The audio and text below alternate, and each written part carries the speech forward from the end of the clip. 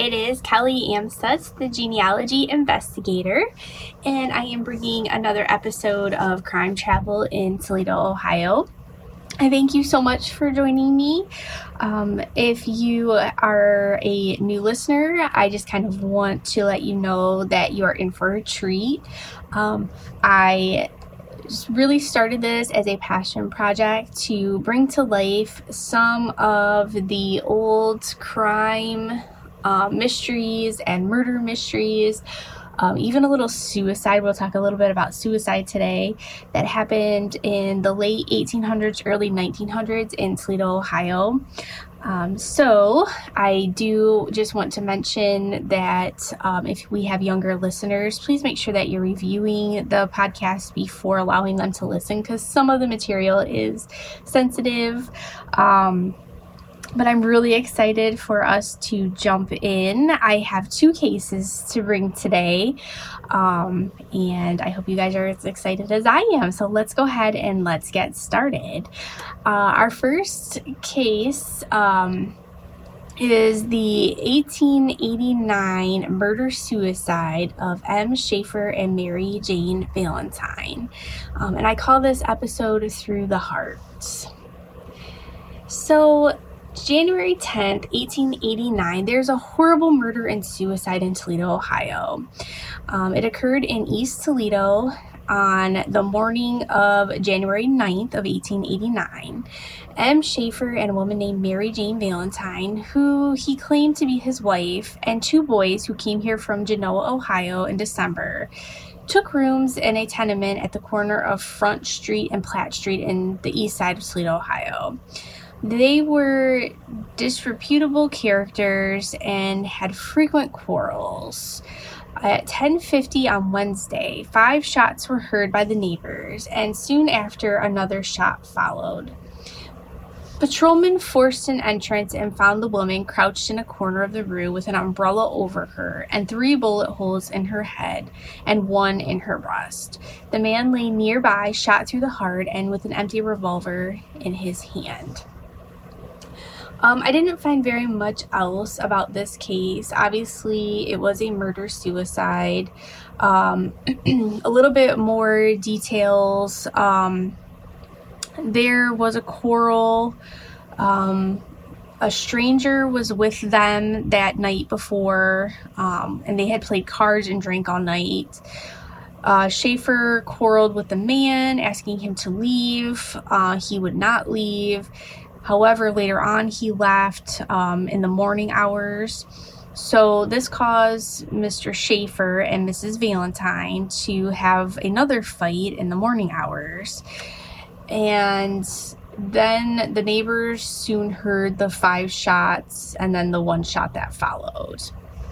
When the policemen entered, obviously, they all took notes. I find it kind of interesting that she was found in the corner of the room with an umbrella. So that's kind of interesting, like she was trying to ward him off.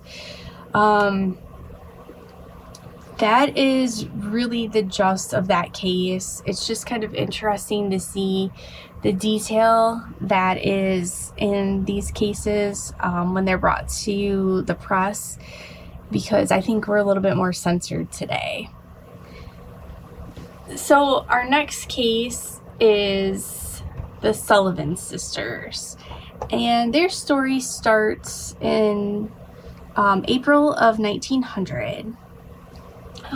Beaten and 1 killed is the headlines that hit the morning newspaper, and it did make front page. And it reads, 2 aged women near Toledo, the victims of 2 brutal burglars. April 15th, about midnight last night, Joanne and Katie Sullivan, sisters living 4 miles west of here. This is a Toledo, Ohio case. Were beaten and maltreated by 2 unknown men in such a brutal manner that Kate died this morning and Joanna is now a raving maniac. The murders have not been apprehended, but the surrounding country has been secured by angry citizens. The woman were aged maiden ladies who lived alone on their farm. They were reportedly wealthy, and the motive for the crime was evidently robbery. If the men are caught, a lynching is almost certain. So that's how we start off our story. Then on the 17th of April of 1900, headlines in the morning news on page 1 read, "No clue, Toledo murderers. Men who assaulted the Sullivan sisters make good their escape." So no clues have been obtained by the police to identify the men who made a murderous assault on Saturday night upon Kate and Joanna Sullivan, sisters who lived on a small farm 5 miles west of this city. Kate Sullivan is dead, and her sister is insane and dying as a result of the assault. It was learned that one of the men was tall and the other quite short. Both were shabbily dressed, and one wore a slouch or army hat. The alarm was immediately sent to the city, and deputy sheriffs and detectives joined a posse of armed farmers in search for the men. It is believed that the men lived somewhere in the neighborhood and returned home after the crime was committed. The sisters fought so desperately that it is hardly impossible the robbers escaped unmarked. The top rail of the fence over which they climbed in escaping is blood-stained, and there are bloody footprints throughout the house. When the robbers left, they carried the woman's savings. The robbery is thought to have been their motive. The woman lived alone in a little 6-room cottage standing back from the road about 200 feet, the nearest neighbor being 600 feet in distance. The robbers appeared at the kitchen door of the farmhouse just as the women were finishing supper. Both men had their faces covered with red bandana handkerchiefs. The Sullivan sisters were large, strong women and fought bravely for their lives and property. The men carried stout clubs, and with these they beat their victims into insensibility. Then they tore the tablecloth from the table and bound and gagged the women before beginning their search for money. While the robbers were at work upstairs, Kate Sullivan managed to free herself and crawled to the nearest neighbor's house to give the alarm. How they could have escaped detection, blood-stained, as they must have been, leads plausibility to the theory that the men are living not far from the scene of the crime. That they knew all about the Sullivan sisters is probable, for there was nothing about the outside of the house to indicate wealth or even reasonable prosperity. So the sisters were attacked by masked tramps who robbed their house. It happened shortly before 12 o'clock on April 14th. The details change a little bit. It does say that these robbers had white handkerchiefs tied over their faces. The Sullivan sisters lived 4 miles west of West Toledo. They believe that the men knocked at the door, and Joanna actually opened the door, and she was struck across her head with the club, which knocked her down, is how they initially got into the house. It's said that Kate sprang to the assistance of her sister when the second robber hit her with an axe, it is believed. They were bound and gagged. Joanna died in a short time, and Kate is a raving maniac as a result of her injuries. And it says that the robbers got away with $200 in money. Now, this story was in Buffalo, and I find this really interesting, and I kind of wanted to highlight it because the names are obviously different, and we have to remember that during this time, it's not like it is today where it could simply be just emailed to somebody, or for that matter, even someone picking up a phone. I mean, we are in 1889, 1900s at this point. So it's really, really interesting just to see how details can get so flipped around. That's why I try to consult quite a few different stories. So now we move into, we're in 1902. The actual murder happened in 1889, in 1900. So it's been 2 years. And the Sandusky Star reports that on the 25th of June in 1902, Alan Ben Wade and Ben Landis are doing time for horse stealing. And in indicated by the grand jury at Toledo for the murder of Kate Sullivan 2 years ago. It is said that Ben Wade confessed to this murder. So then we move a little bit further, and we are now into 1903. So a year after the confession, we're in January 29th. The Valley Times-Star states that the murder mystery is cleared. A somewhat notorious murder mystery of 2 years standing was cleared when Miss Joanna Sullivan in court positively identified Ale and Ben Wade as the murderers of her sister, Miss Kate Sullivan. The Sullivan sisters, both of whom were aged spinsters, lived just outside the city limits on a farm outside of Toledo, Ohio. 2 years ago, two men entered their house, robbed them of all the money the sisters had hidden, and beat the women so badly that one died of her wounds. The other crawled a mile to give the alarm and was nearly dead from exhaustion when she was found.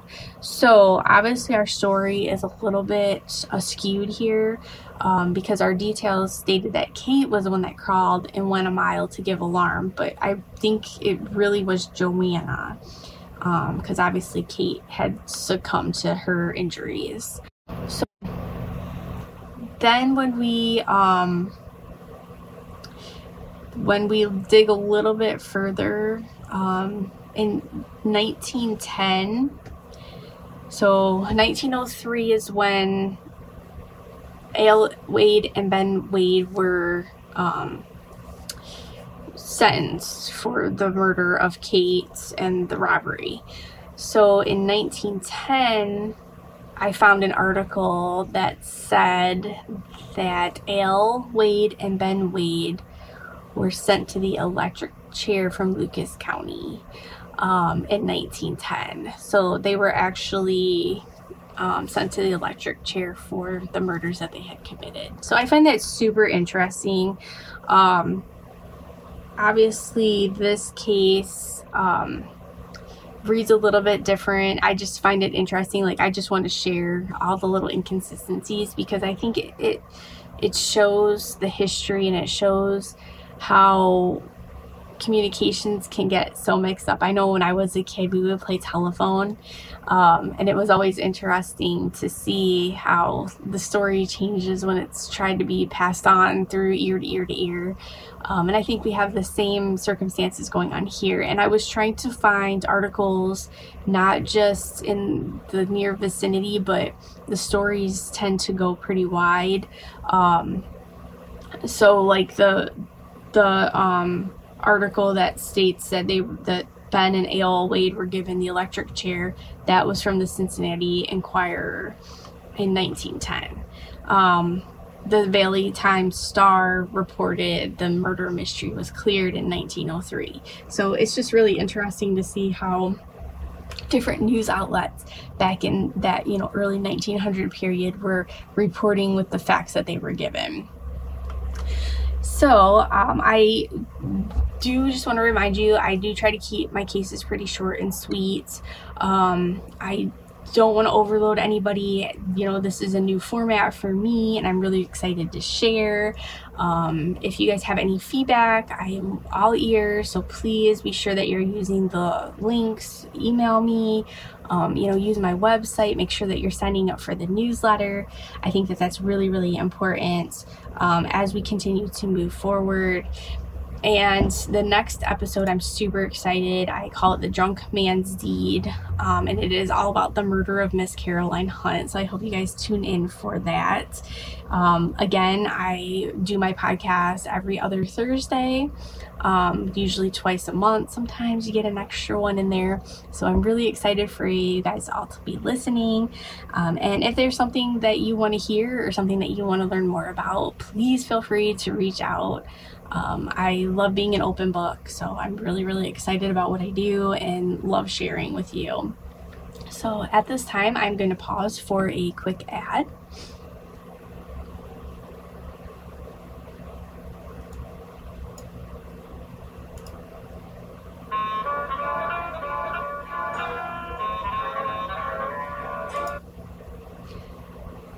All right, so with the genealogy investigator, I take the stress out of creating your family tree and uncovering your ancestors' stories. By doing the fully cited research reports for you at a reasonable price, I'm actually saving you the time and the energy of doing it yourself. I have subscriptions to many of the research sites that are available out there, which can cost well over $1,500 a year. And after subscribing, you'll have to spend hours of learning how to use each of those sites' unique search features and capabilities. Then there's more hours struggling to find your ancestors, wondering, did I get it right? So relax and leave the research to the expert. With 24 years of experience, I have been surprising my clients for years with customized reports about their ancestors, including everything from census, marriage, birth, and death records, to even the occasional unexpected ancestor photograph. You can read through many of my testimonies on my website to help find peace of mind in your wise decision in hiring me, Kelly Amstutz, the genealogy investigator. Let me walk with your ancestors to share their stories. I also want to let you know that I do a educational program. It's called the Genealogy Academy. It is a fully comprehensive certificate program. It is 6 weeks of self-paced learning, but the unique part about it is you have full access to me while you are enrolled in the course. I basically go from A to Z on how to really level up your genealogy passion, to even turn it into a business, with how to research according to the genealogical proof standards, to how to handle citations, how to start your business off right, and how to continue getting clients and marketing and all those ins and outs that come with being a business owner. I leveled up my career leaving the corporate world to be a full-time genealogist. I absolutely love what I do, and I love helping others be able to have a full-time genealogy business. So if that is something that you are looking for, please check out the Genealogy Academy. And finally, coming up, I will have the DNA and Genetic Genealogy Academy opening up. It is still in the review part of the process, but I am super excited. I should have it launched by, I would say probably within the next few weeks, if I'm being honest. So I'm really excited, and be sure to check that out. And at this time, we're going to go ahead and conclude. Please tune in to the next podcast where we talk about the drunk man's deed. I will see you next time.